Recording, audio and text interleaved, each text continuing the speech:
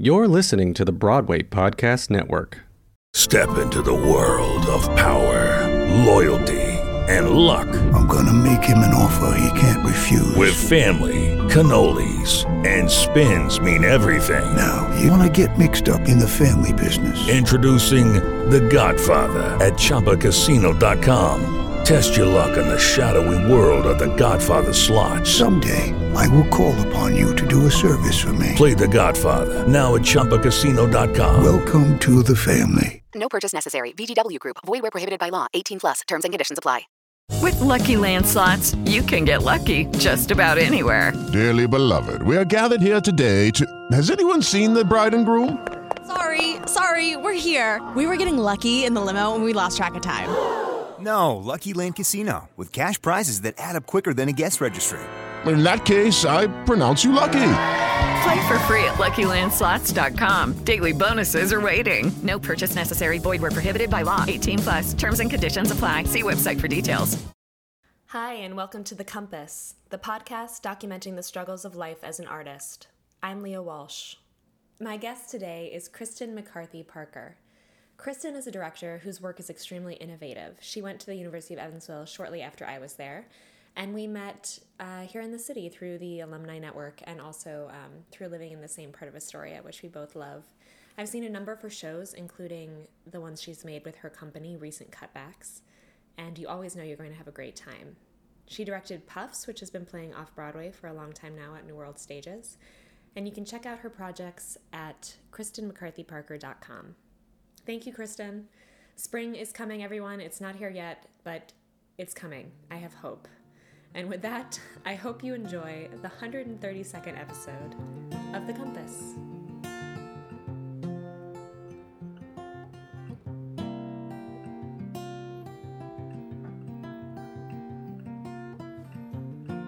How do you try to keep from going to the dark side as an artist? That's a great question. That's a big place to start. But yeah, I guess for me, it's always been about community and the finding the groups of people that I like to make work with. And projects come and go, and I certainly do things where it's a whole new group of people or working on something that's kind of short-lived by intention. But I have like two groups of people that I keep coming back to and making work with. And that's Recent Cutbacks, which is this company that I founded a while ago. And then the group of people that I worked on Puffs with. So those are the places where I feel like I have the most support and trust. And it feels like friends as well as work, and it feels like home. yeah. When you were starting those groups or starting those collaborations, how did you get it together to get them off the ground, and with the self-producing aspect and day jobs and everyone's schedules? Is that, I'm not being very clear, but no, yeah, when you're starting a new venture from the ground up, yeah, it takes a lot of effort from you. Yeah, it takes a lot. It was a lot of trial and error. I think kind of cut my teeth in Recent Cutbacks in terms of like the self-producing side of things. And we've always had a producer as part of our company, but like it still was a lot of like, all right, we're going to make a decision and we're going to do it. And we don't have any institutional support. And we weren't really that interested in fundraising. So we were like, we just got to make something that's going to work. And we're not going to spend a lot of money. And we're just going to get everybody in a room together. And then via that process, kind of learning the ins and outs of like how social media works beyond like posting about your day and like how to build a website, which I'm still not very good at, but I'm starting to learn those things, like reaching out to press, reaching out to industry, all of those things I feel like I learned by virtue of self-producing. And the first time I did it, it took way longer than it ever should have. And then you just get better at it and you fall into a rhythm with it. Yeah. But yeah, it's all been a really big learning experience. So how long has Recent Cutbacks been around now? We first did Hold On to Your Butts, which was our first show, in the summer of 2014. So we're coming up on 5 years. It has been that long. That's wild. That's crazy. Yeah, and then we like officially formed as a company about a year later. Okay. We were just going to like do the show, and then it sort of like became a thing that people liked. So we kept doing it, and then we were like, we should formalize this somehow and make more work. So, yeah. And what's your process like for creating those shows? Or can you tell the listeners a little bit about the kind of style that you guys work with? Yeah, definitely. All right, recent cutbacks. We do like small cast. I don't know. I think like remake is pretty generous, but it's like parodies / like homages to our favorite movies that we remember from growing up. So like a lot of stuff from the 90s and the early aughts. So we have a show, Hold On to Your Butts, which is a 2-man Jurassic Park sort of deal with a live sound and Foley artist. It's also a show that's about Fellowship of the Ring, and then another that's about Home Alone that incorporates a lot of puppetry and a cappella Christmas music and lots of things. Oh, that's cool. Yeah, live projections are in that too. It's kind of a mishmash. But for us, it's about like exploring a theatrical medium that is different than you might find in like a quote unquote traditional play, and that we want to get better at. So something that we feel like is kind of beyond our reach a little bit, but that we would like to explore, and then exploring that within the context of like popular movies, which is a fun way, I think, for other people to get on board with art forms that they might otherwise be like, ooh, I'm not sure about that, like mime or, whatever. Well, it gives you like this built-in audience base too. Yeah. Something that references something that everyone has in their vocabulary. Yeah, like totally. Jurassic Park. Yes, like Jurassic Park. Yeah, that's awesome. Yeah. Just to go back a little bit, like when I say the dark side, what does that mean for you most often? I guess for me, the dark side is so loaded.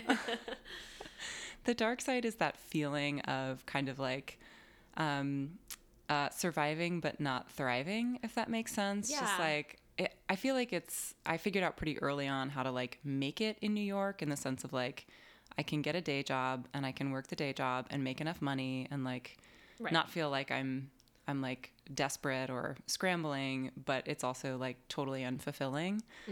And I think it's also really easy in a big city like New York to start to feel kind of isolated. Just like seeing people is harder for some reason, and you can just kind of get wrapped up in your day. So for me, that's like the dark side. It's just like the purposelessness of like the day job grind and not having something that is like sparking joy. to Marie Kondo it for a second there. Yeah. How have you found that balance to change as like these companies have taken off a little bit, and the percentages have maybe shifted from more daily grind to a little more artistic? I guess what I'm trying to ask is like how you find the juice when you're filling your time with all the normal daily grind stuff. I guess that's really what I mean. Finding the juice. Yeah. Because when you first move here after school, at least I've found, you have limitless energy. You feel like I could stay up all night. Yeah, this is what's important to me. And then sometimes for your health, you have to prioritize other things, especially if you're working a lot for cash. Yeah, no, for sure. That like the need for sleep is like becoming very pronounced the older and older I get.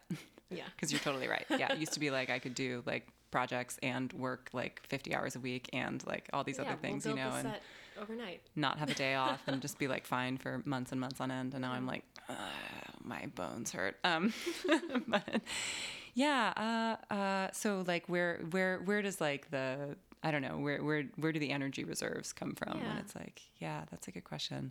I think it's definitely about, giving myself space where I need it. I hadn't really like traveled for a very long time, like since like studying abroad really, or like, I hadn't really like done that. And I had the opportunity to like just kind of do some self-travel like almost a year ago. And I remember at the time being like a little kind of freaked out about it because I'd never done that alone. It was about 10 days. And by the time it was over, I was like, I feel lighter. Like I feel like I'm ready and I'm focused, and because I'd been able to sort of like get by, but it's sort of been, I felt like a little worn down, I guess, and a little like at a lack of focus. And then just giving myself space to not think about those things. And like, that's a luxury. Like, travel is a luxury, and I get that. And I was very lucky because I was in a situation that I was able to do it. But I think it's things like that, like kind of giving myself permission to like have a day where there's not emailing, you know, like get out of the normal routine. Yeah, even on Sundays, you know, it's like dealing with emails. I was talking with a friend about this, like just over this weekend, we were like furiously emailing back and forth. And I was like, wouldn't it be nice we just like, not do this one Sunday? But you know, yeah.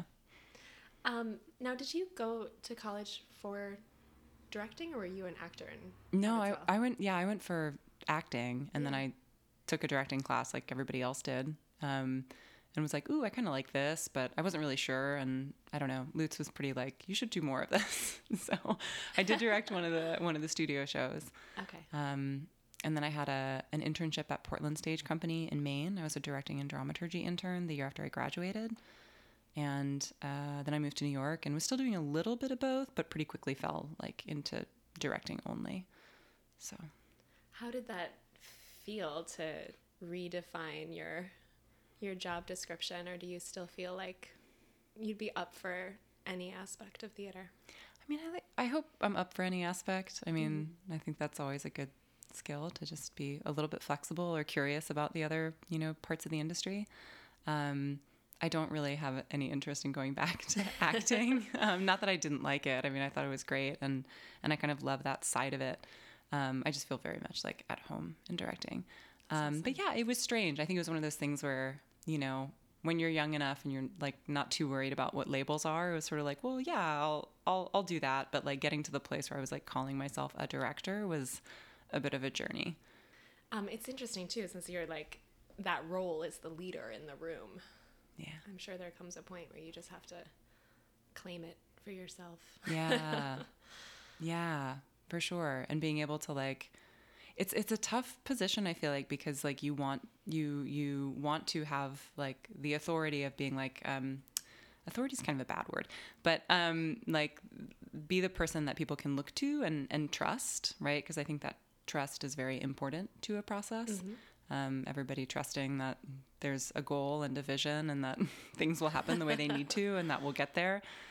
But also like fostering, you know, a room in which people can be vulnerable and also like talk to you about whatever they may need to, and navigating that balance, I think, is definitely something that I continue to strive for. And I'm sure that's a little easier when you're working with collaborators who you've worked with before, like you were talking about, people who you're really comfortable with and you've built a way of working. But when you're working with like a group of strangers, what are some of the things you think about when you're trying to build that vibe that you want in the rehearsal room? Yeah, I mean, I think giving people the space to express themselves and express their ideas. I like to create structure, but I tend to direct in a style that's very much like bring ideas to the table and show me what I'm working with, and, you know, we'll sort of take it from there, which I think a lot of people do, but I really love to work in that way. And I don't know, just like allowing for conversations to wander every now and again without getting too off track. You know, I think it's always helpful when somebody's like, well, I kind of want, this is taking me to this place. And like, great, well, let's explore that for a little bit and just see where it goes. So yeah, it's a balance, I think, of like wanting to, you know, be friendly and make friends in that way. And also like establishing when it's time to get down to brass tacks. Yeah. I think we've all been in that room where there's so much time wasted that you end up getting frustrated. Yeah. Do you have any mentors as a director who've been influential to the way that you work? Yes. And I mean, I've definitely had some assistantships, and those have been really, like, I did a lot of assistantships kind of earlier on in my time in New York, and then I kind of stepped back from it because I was doing too much of it and I needed to develop my own voice. And that's actually something I'm kind of in a place right now where I'm like, well, I would like a mentor. So I don't really necessarily like have a directing mentor per se. I think I have people who I can definitely talk to who are like peers in the directing world and maybe in like a different part of the industry than I'm in, as well as like playwrights who I know and love and who I'd love to talk to and about where they are and what they're interested in. But yeah, like definitely like professional mentor who is beyond me is something that I don't have right now. Looking for it. Yeah. Well, it must be interesting too to try to find those assistantships with both men and women directors, since there's just so many more male directors working, or at least at the higher levels. Something we're still striving for. Yeah, and it's getting better, I think. No, I think it's also that like the pool is very small once you get past a certain level. Right. Yeah. What came first, the chicken or the egg? Yeah. Yeah. What does your family think of you choosing a career path in the arts?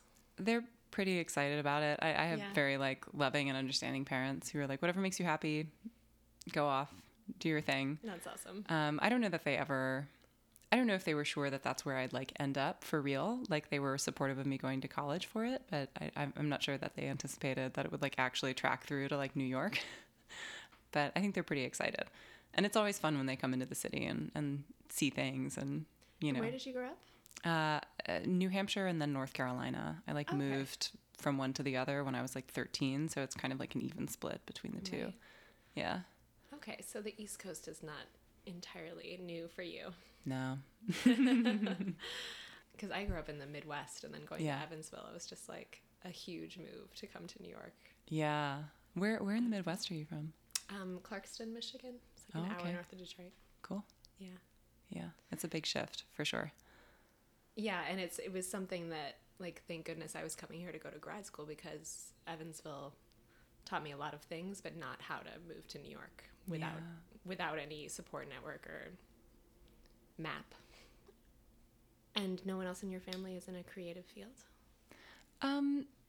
No, not really. I mean, I have an older brother who went to school for photography. Oh, that's cool. So he definitely like that is a big part of his life, and he's also a big like movie and music fan.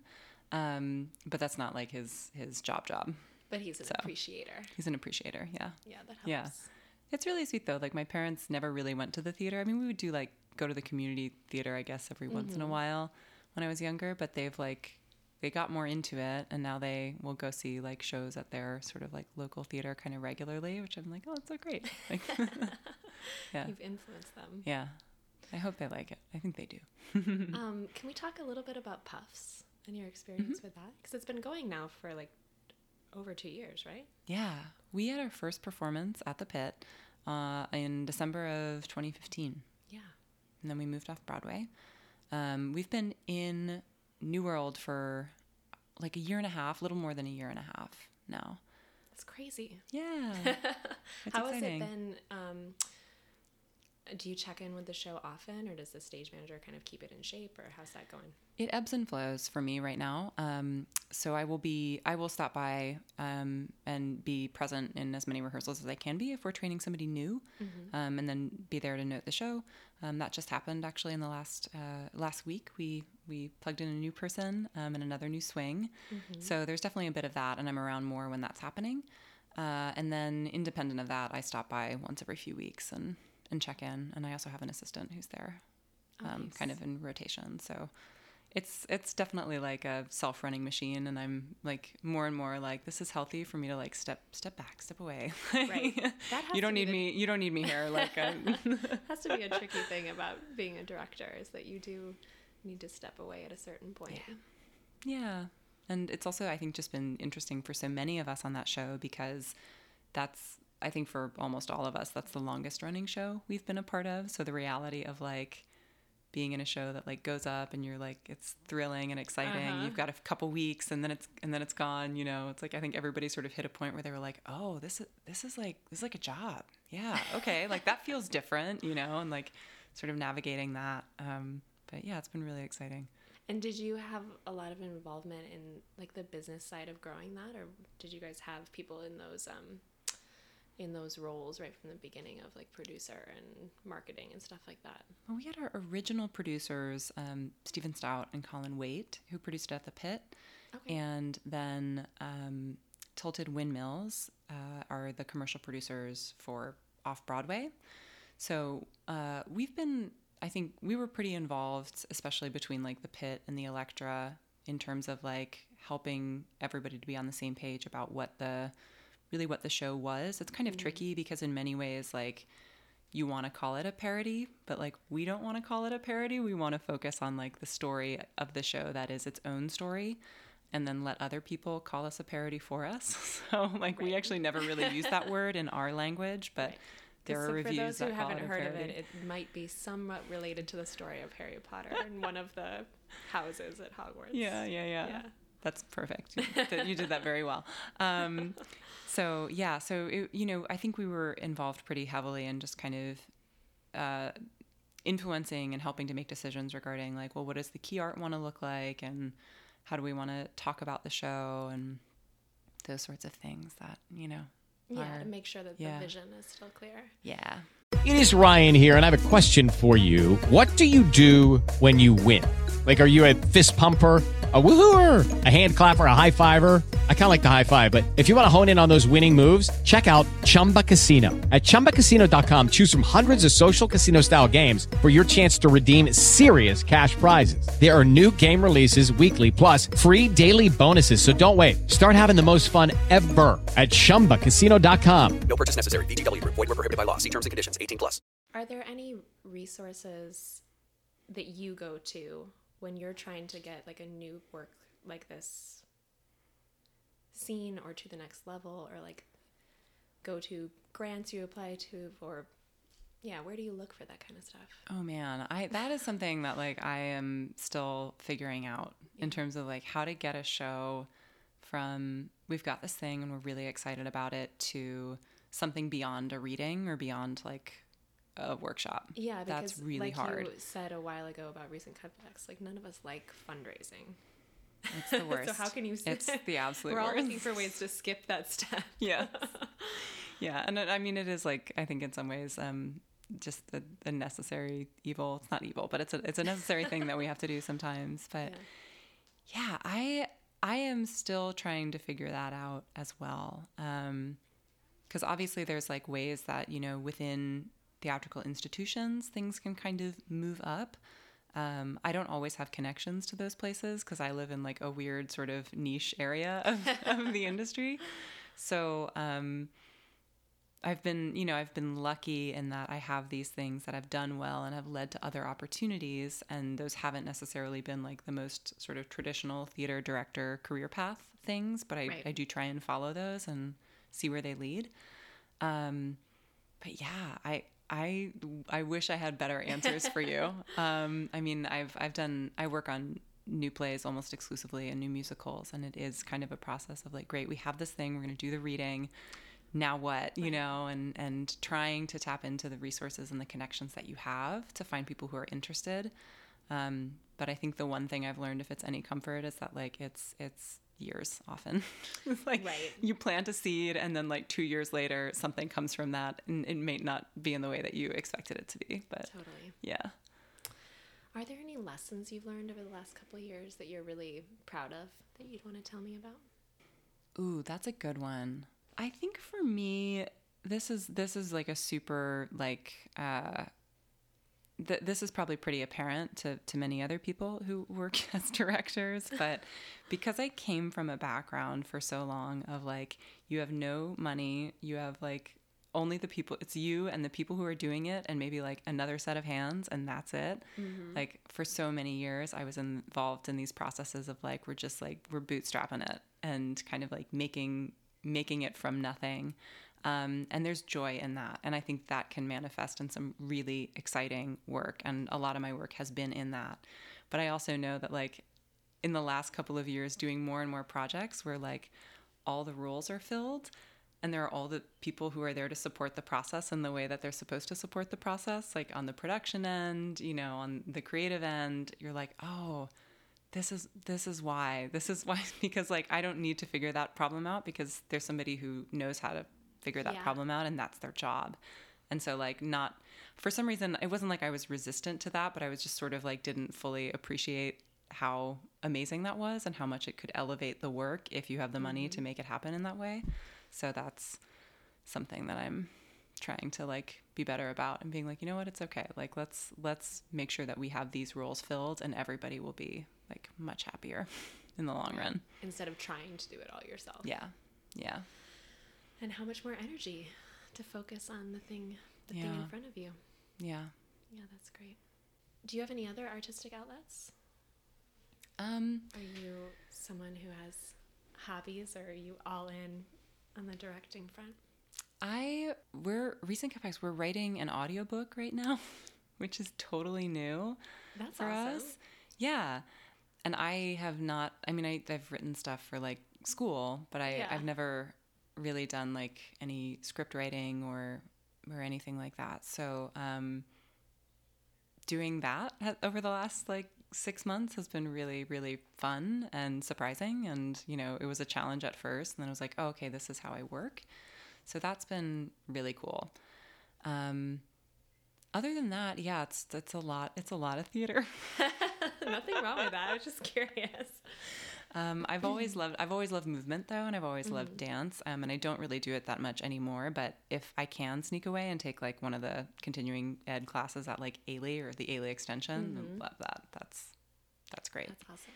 Yeah. Do you think that you're in New York for the long term? Does it feel like your artistic home? Yeah, I think so. I don't know that I'm gonna like be here into my 80s should I live that long, you know, but yeah. I think for like the foreseeable future, this is what feels right to me. We were talking a little bit about this before we started recording, but can we talk about day jobs a tiny bit? Yeah, what kind of stuff you're doing now, or what you've done in the past, and how you found it supportive or detrimental to your creative life? Yeah. I'm one of those people. I've always been a food service industry baby, which is fine. It can be flexible, which is the good thing, right? It can be flexible. The money is usually good for the hours worked. And, you know, I've probably worked every like type of restaurant job that you could think of. Like I've had a lot of different gigs, from like wine bars to like fancy dining to like super casual to everywhere in between. And I have been fine with it. And then like I sort of not been fine with it. And like I think a lot of it stems from the way that people feel like they can treat you when you are serving them food or something.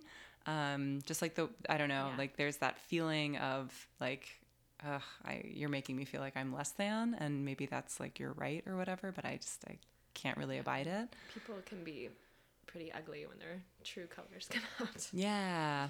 And I didn't realize, so I work now at this place in Astoria, which is great. I'll plug it, whatever. Astoria Beer and Cheese. It's great. I love it. It's a little beer and cheese shop.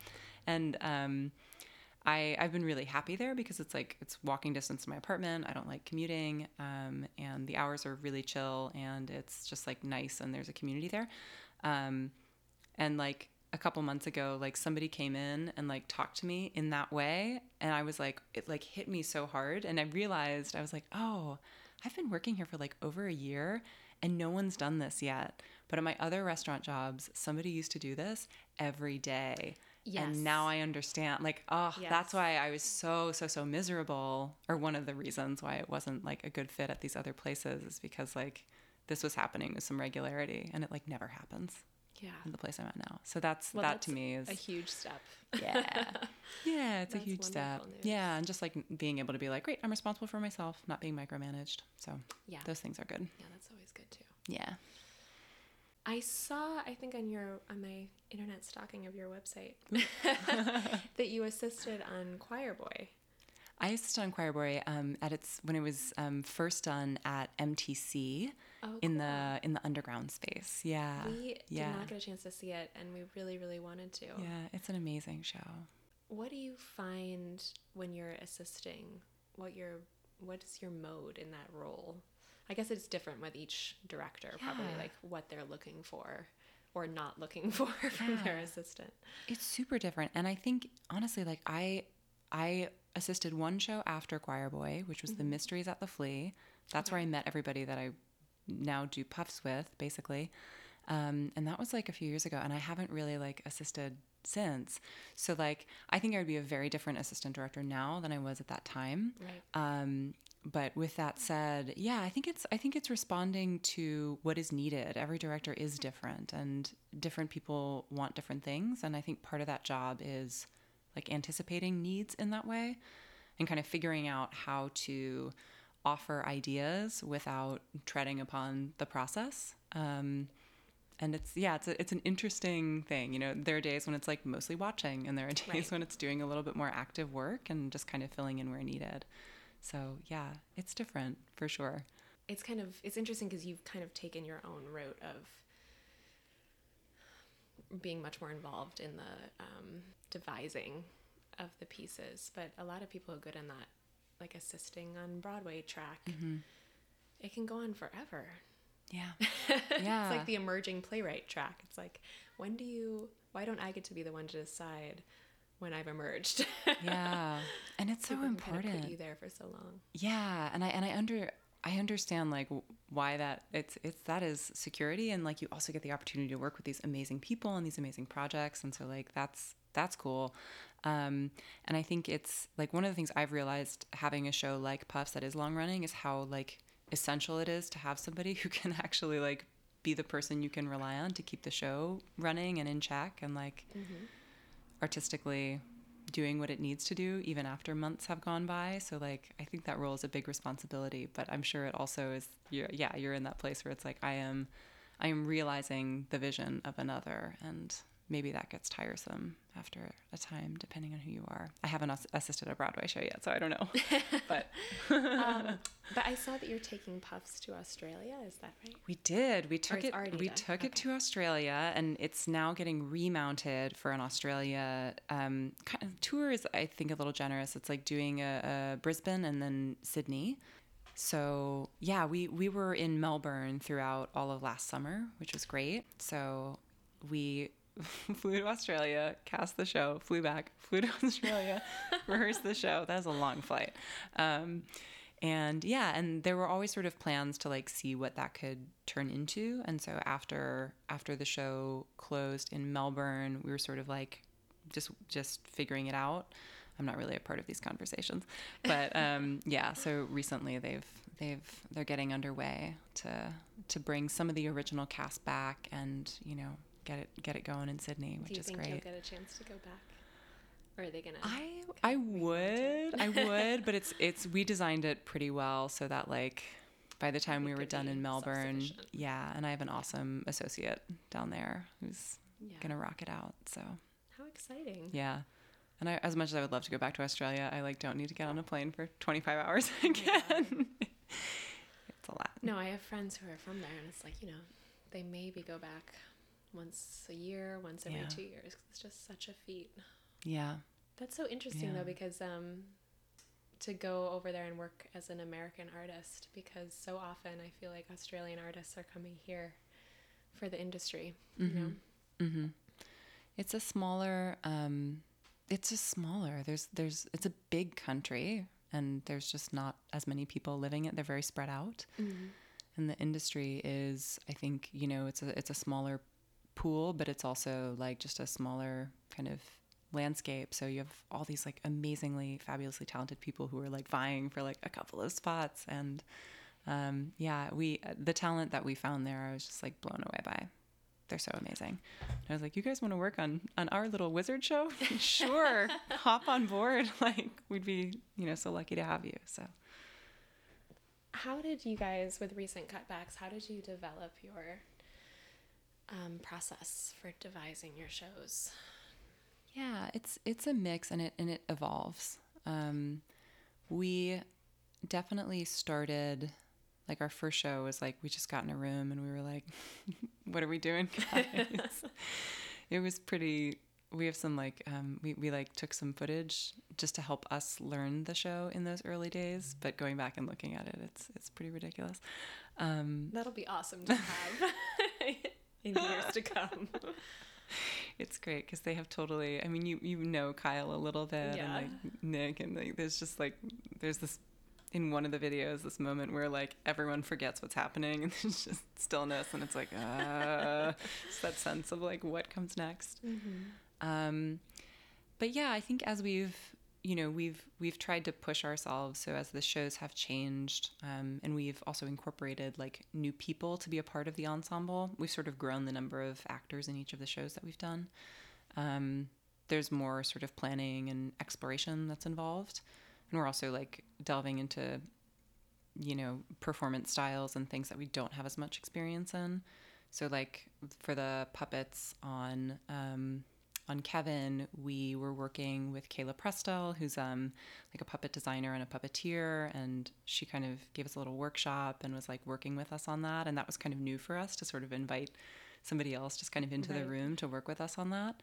So the process does evolve, and I think the more ambitious we get, the more time we try and give ourselves to like think about things and figure them out. But yeah, at the end of the day, it's like, let's get in a room and throw some spaghetti at the wall around. And yeah.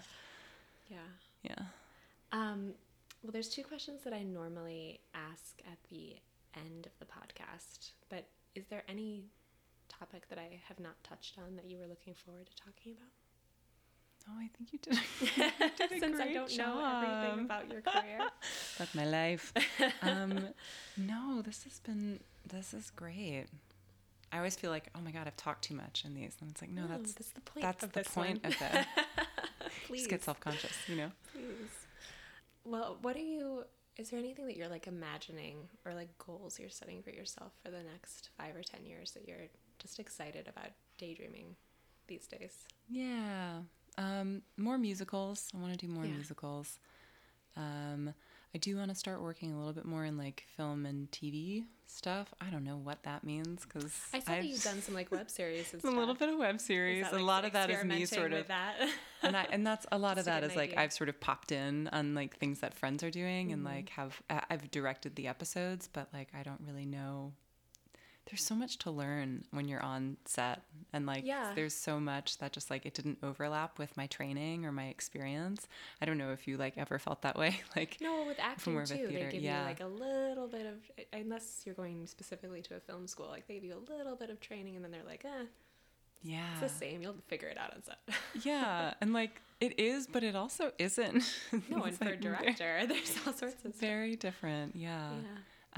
So I'm trying to, in whatever, you know, limited time I have, like try and like pursue some opportunities to maybe like just do something in film and TV.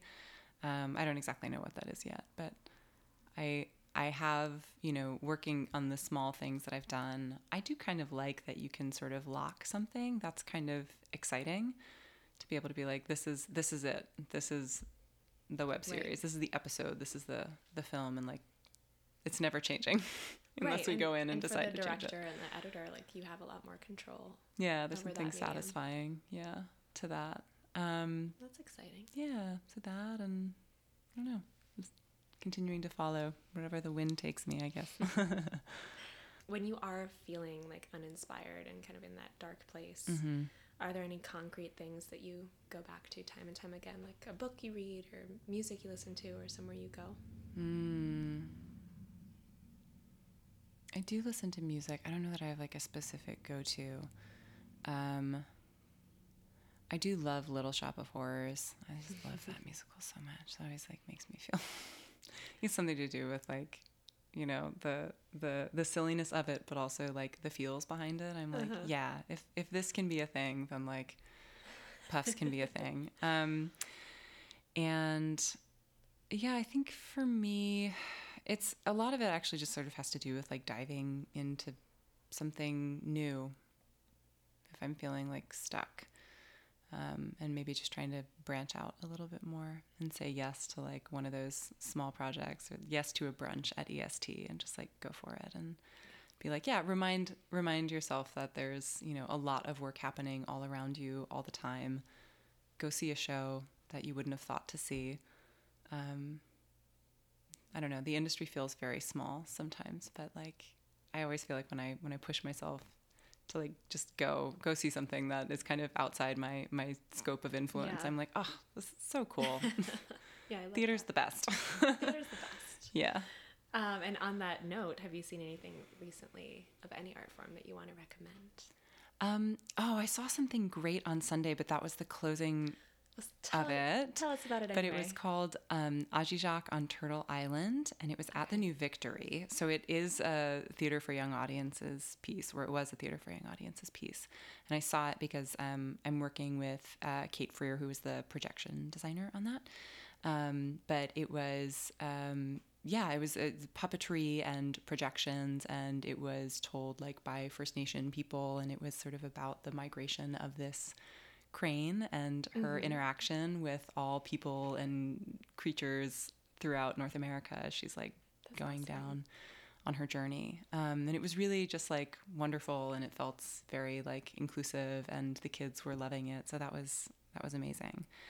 Other things I've seen, I don't know. It's been a bit of a dearth for me because I've been like in one of those work modes. You know how it comes and goes when you're like, oh, I have so much free time, I can see shows right now, and like in the opposite of that period. But have you seen anything cool lately? Yes, we saw Daddy. Ooh. By Jeremy O'Harris. Ooh, yeah. It's not produced by Signature, but it's playing at Signature. And our friend Danya Taymor directed it. She did a really good job. It's a hard play. It's not a perfect play, but it's really exciting. And Frankie and I realized that we've only gone to see 2 plays together since the baby was born, because one of us usually stays here with her. And the first one was Jeremy Harris's play, Slave Play, at New York Theater Workshop in December. Yeah. And then it happened to be another play by him a couple weeks ago. We saw Daddy. And he's such an exciting playwright. Yeah. Really, I'm going to say a lot of words that sound cliche, but really challenging and exciting and frightening, and dealing with really heavy things in a funny way. So that'll play for a while. I would recommend that. Yeah. Like I said, not perfect, but really cool. And there's a pool on stage. Yes. Which is the thing that everyone's talking about. I've heard about it, and I'm definitely planning on seeing it. And Alan Cumming, of course. How could you not? I guess I'm trying to think what else I saw before that. We're going to see, which I'm excited about, Frankie's sister bought us tickets for Christmas to Oklahoma. Yay. At the end of the month. Oh, that's amazing. Yeah, I missed it when it was at St. Anne's. Yeah, I did too. I guess I'll have to see it on Broadway. Did you see What the Constitution Means to Me? No, and I guess I'm going to see it on Broadway. See it on Broadway. Yeah. That one's incredible. I saw that. That was the first play I saw after the baby was born by myself, but it was incredible. Oh, awesome. There's a lot of good stuff out right now. It's really exciting. Very exciting. Yeah. And I love all the things that are going to Broadway that like you'd be like, ooh, I don't know if previously that would have like had a way to Broadway, and here we are. And the be more chills of the world. And well, I guess I'm forgetting that I did actually my mom was here 2 weeks ago, and I took her to see Beautiful. Oh, there you go. Somehow I blocked that out of my I didn't know Beautiful was still running. Still my playing. Gosh, no way. But I've been meaning to take, my mom loves Carole King. I love Carole King because of my mom, but I've been meaning to take her every time she comes to visit, and it just never happened. That's awesome. But it's interesting when I end up going to see those shows that I'm not the target audience for, and it's kind of a different package. It literally was a jukebox musical because a lot of it takes place in this like songwriting factory, you know, and so they'd be talking about a song they wrote, and then suddenly the group would pop out and sing it, and then they'd go back. Like literally felt like a jukebox musical. Yeah. But it was amazing in a lot of ways. But that's the complete opposite from Daddy. I can imagine. Yeah. A little different. I saw I forgot that I saw Company in London, the West End. Yeah, I was there earlier in February with Patti LuPone and all that. That was cool. I think they're saying that that's going to come over. It's where like the Bobby is like gender reversed. So Bobby's played by a woman, and then that sort of follows through. Like Barcelona, the flight attendant is played by a man, and this is some like kind of like interesting ways of exploring what it means to sort of be like single and unattached, where like in the 70s when it was written, it was a man who just like was not interested, and now it's a woman who like is also just sort of is unsure, trying to figure that out and navigate that. So it feels like a really cool way to sort of look at that show from a fresh lens. But it was fun. Yeah. That's exciting. Yeah. And Patti LuPone's awesome. I saw She's so it good. on Broadway like it must have been right after I moved to New York when Raul Esparza did it. Mm-hmm. And it was really good, but yeah, some weird gender politics. It's a tough musical. It's very, it just feels very like 70s New York to me. Dated, yeah. Yeah. I'll have to look up. So that was weird in London as well. It's like, we're in New York. I was like, no, we're not. We're in London. Get out of here. Well, Kristin, thank you so much for doing this. Thank you. Thanks for having me.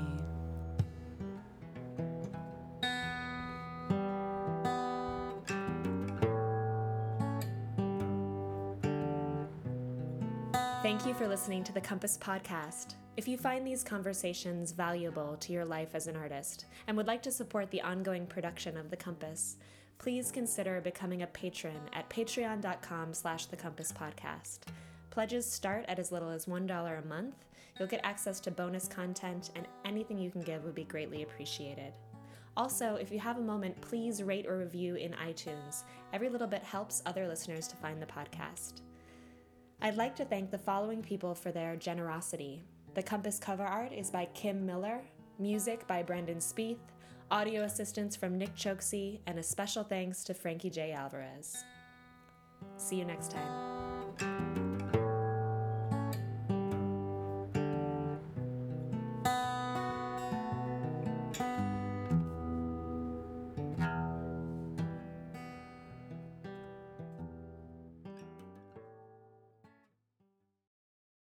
Hey, it's Leslie Odom Jr. here on the Broadway Podcast Network to tell you about the Rise Theater Directory, a program of Maestro Music. Rise is a national online resource designed to connect and empower backstage and administrative and creative theater professionals from underrepresented backgrounds.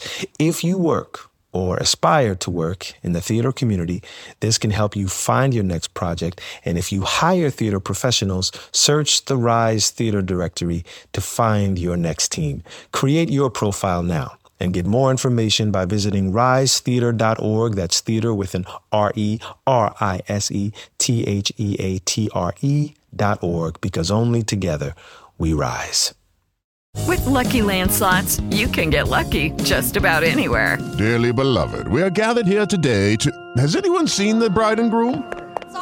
Sorry, we're here. We were getting lucky in the limo and we lost track of time. No, Lucky Land Casino, with cash prizes that add up quicker than a guest registry. In that case, I pronounce you lucky. Play for free at LuckyLandSlots.com. Daily bonuses are waiting. No purchase necessary. Void where prohibited by law. 18+. Terms and conditions apply. See website for details.